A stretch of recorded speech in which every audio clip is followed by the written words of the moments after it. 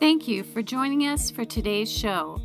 You can follow us on Facebook or visit our website at beatitudeschurch.org. Beatitudes Radio, empowering people to enrich society.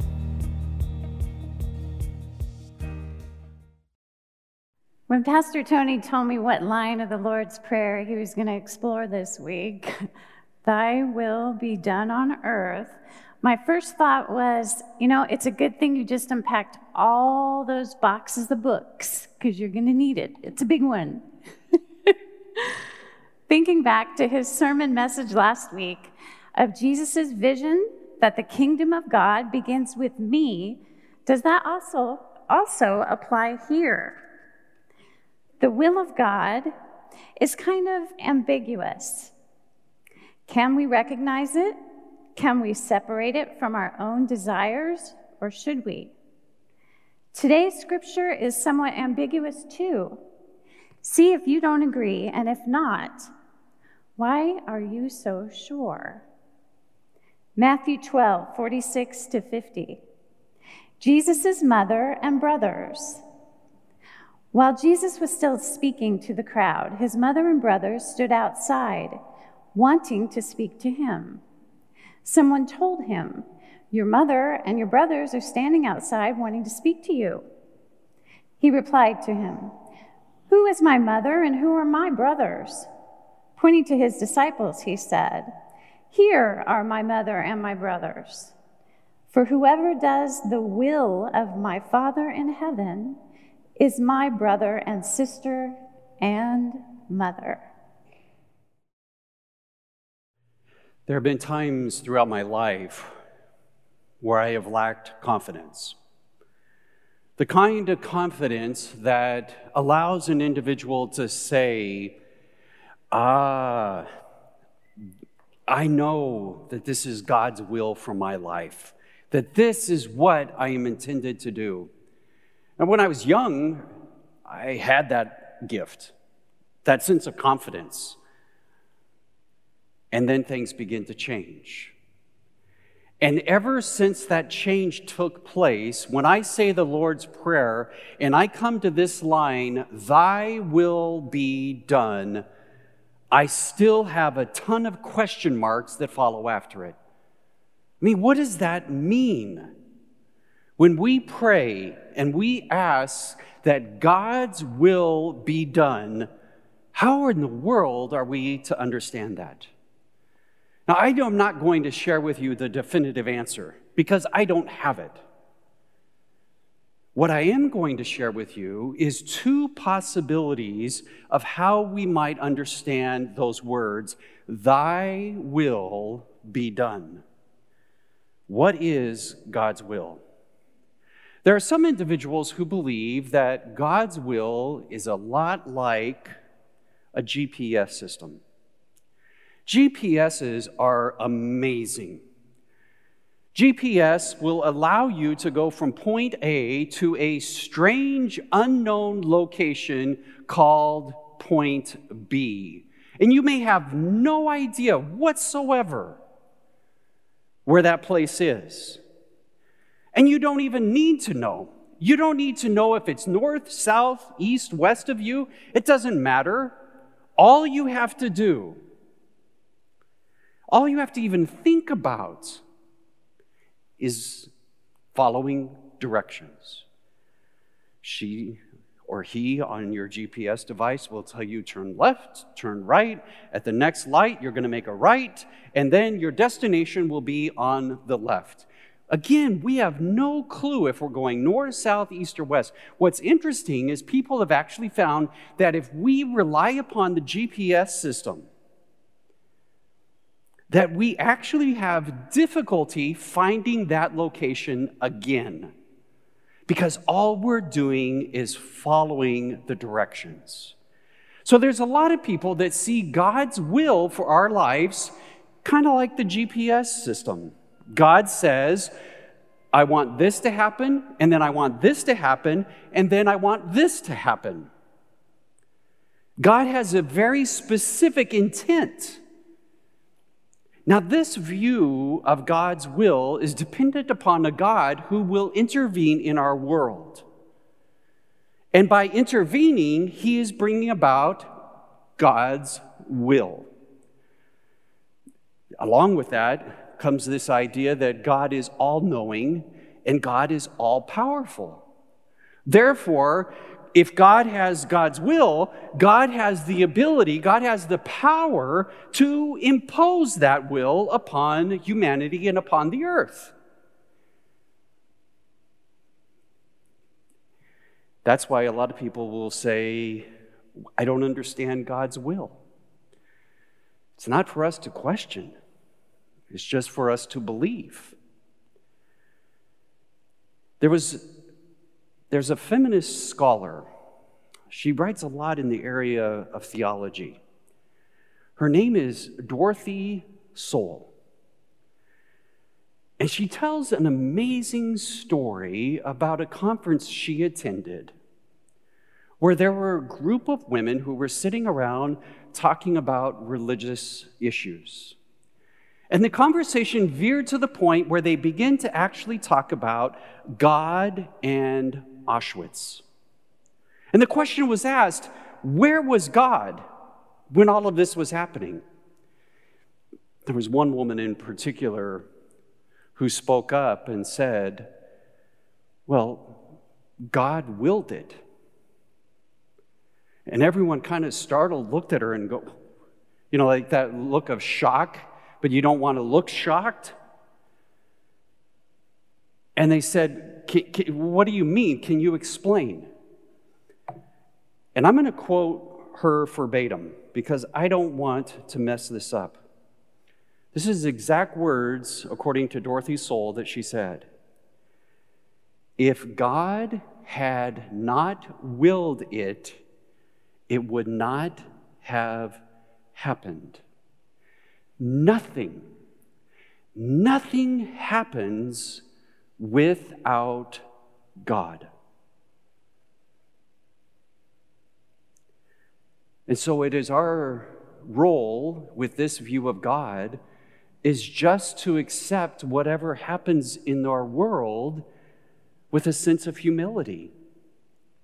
We are not supposed to doubt. We are just to have faith and believe that whatever happens in the world, it is God's will. Because if it was not God's will, then God would not have done it. Here's what's fascinating. Is Dorothy Soul, as she wrote about this, she added her thoughts about what this woman said. She said the following: those who see God and God's will this way, this idea that God is this grand GPS system, and that whatever happens in the world is God's will, have a relationship to God that remains childish. They do not want to be friends of God, but want to remain subordinates and dependents. Well, but let's be honest with each other. There are times when we want this all-knowing, powerful, divine parental figure in our lives. There's times when we face crises and difficulties, when there's the unknown and it creates a sense of anxiety. It can be very calming to believe that somewhere out there is this all-powerful, all-knowing God, and just everything will be okay. And then when things happen that we don't understand, we just pull out that line, all things work together for good. God's ways are not our ways. It's not us to question, but just to believe. And everything seems to be okay until what we believe to be God's will is called into question. I was 28 years old, pastoring my first church in Hollister, California. Everything was going splendidly. And then I got a phone call offering me a job to become a professor at one of the Bible liberal arts colleges. That was a dream of mine. And I thought to myself, this is God's will for my life. This is a dream that I had, and now it's happening. I mean, I was 28 years old. I didn't have a PhD.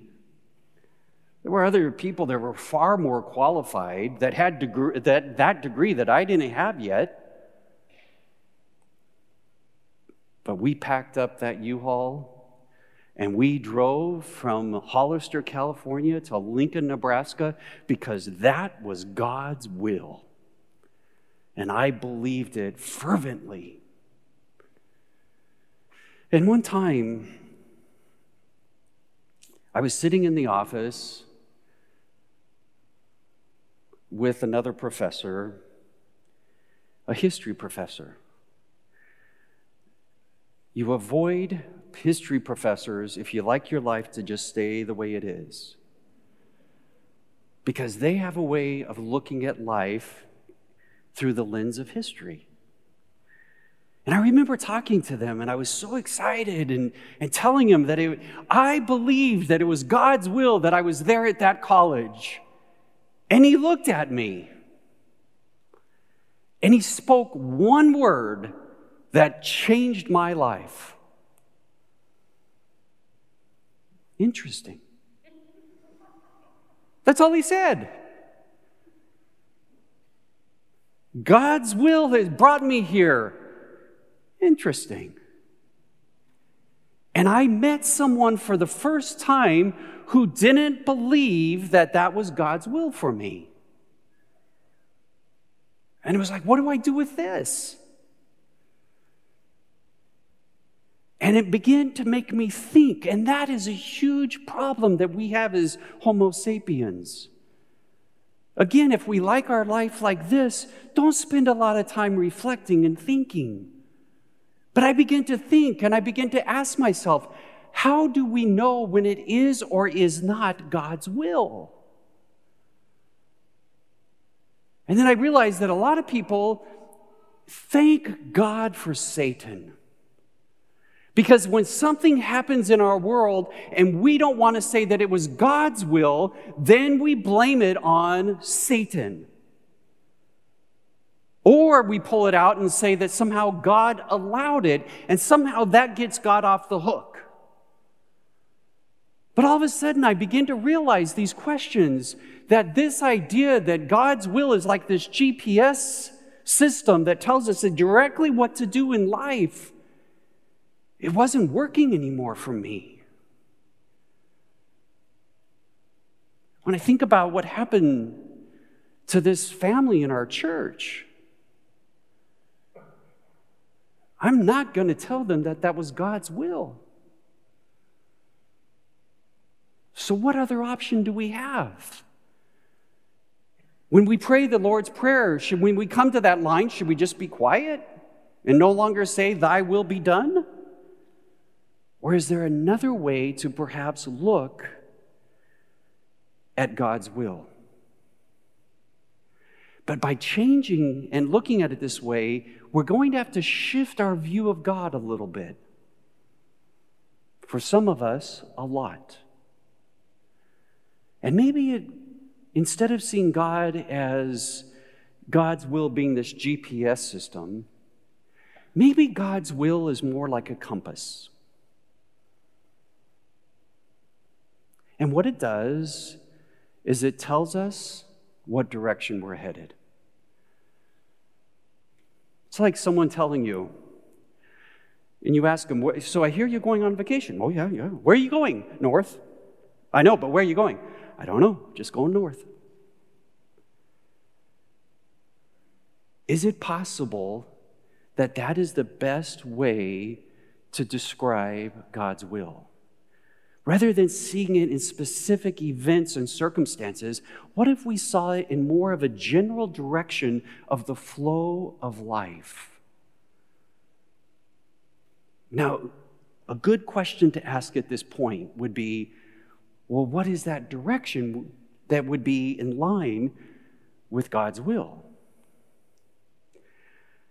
I think human beings have thought about this a lot. And there was one person in particular who wrote over 3,000 years ago who said, I think I understand what the general direction of God's will is for humanity. And so in Micah chapter 6, verse 8, we hear these words.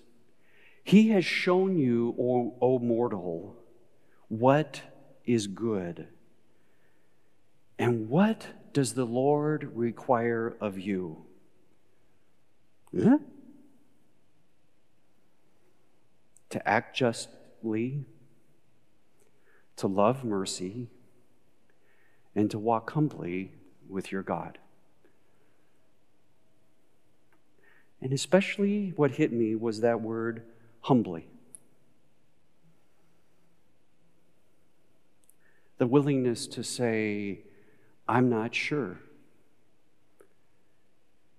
Maybe even the humility to be able to say, I don't know when or how God works in our world. Now, that may be a stretch for some of you, so don't go there.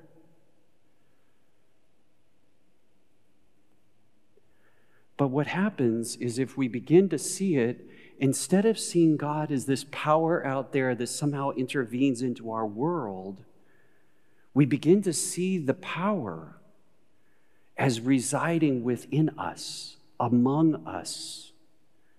And the way that that power is manifested, the way that that power makes things happen is when we cooperate with it, when we work with it. You remember Dorothy Soul and that story about the woman and her idea of Auschwitz. In this chapter of her book, she goes on and she talks about another woman who reflected about what happened in Nazi Germany. And this is what the woman said about God and God's will. God was, in fact, powerless because God had no friends, male or female. God's Spirit had no place to live. The God who needs people in order to come into being was a nobody. This woman did not look up to heaven in order to be comforted by an almighty God. She looked within and around herself. She found that of God, that sense of something within herself. And there she found the strength for resistance, the courage for a clear no in a world that is drunk on the blood of the innocent. And she found another gift, a gift of the Spirit, the help of other brothers and sisters. That, she believed, was the will of God. Now, this idea is not appealing to a lot of people. Dorothy Soul says the following: God is, practically speaking, irrelevant for the great majority precisely because of God's non-interference. A lot of people believe that if God isn't intervening in our world, then who needs God?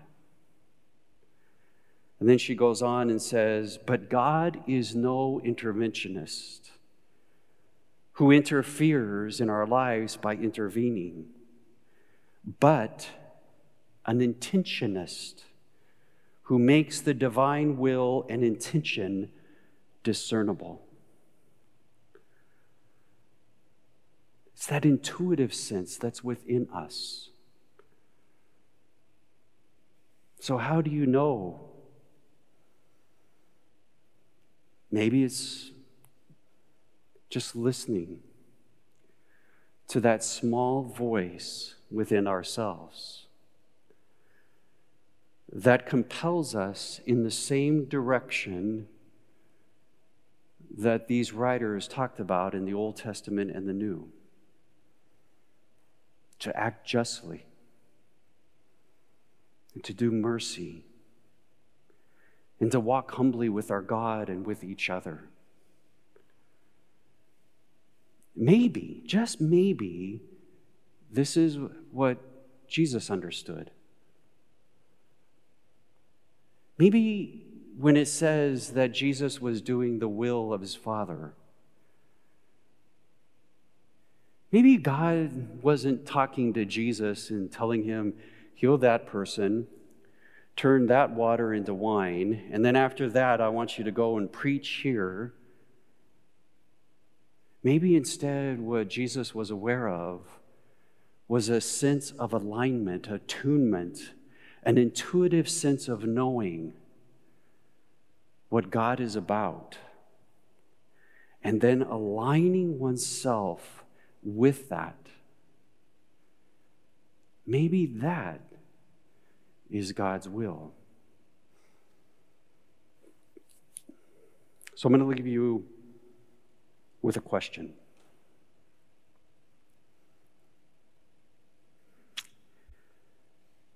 Thy will be done.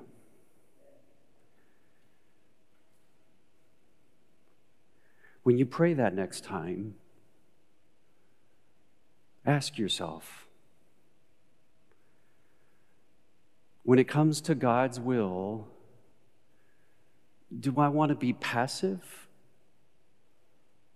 Let's just stand back and let God do God's thing? Or do I want to be active? Do I want to cooperate with the overall flow and the direction of the divine to make that real in our world? Something for you to think about, something for you to answer. Thank you for joining us for today's show. You can help us to continue this program by making your donations at beatitudeschurch.org/online-giving. Beatitudes Radio, empowering people to enrich society.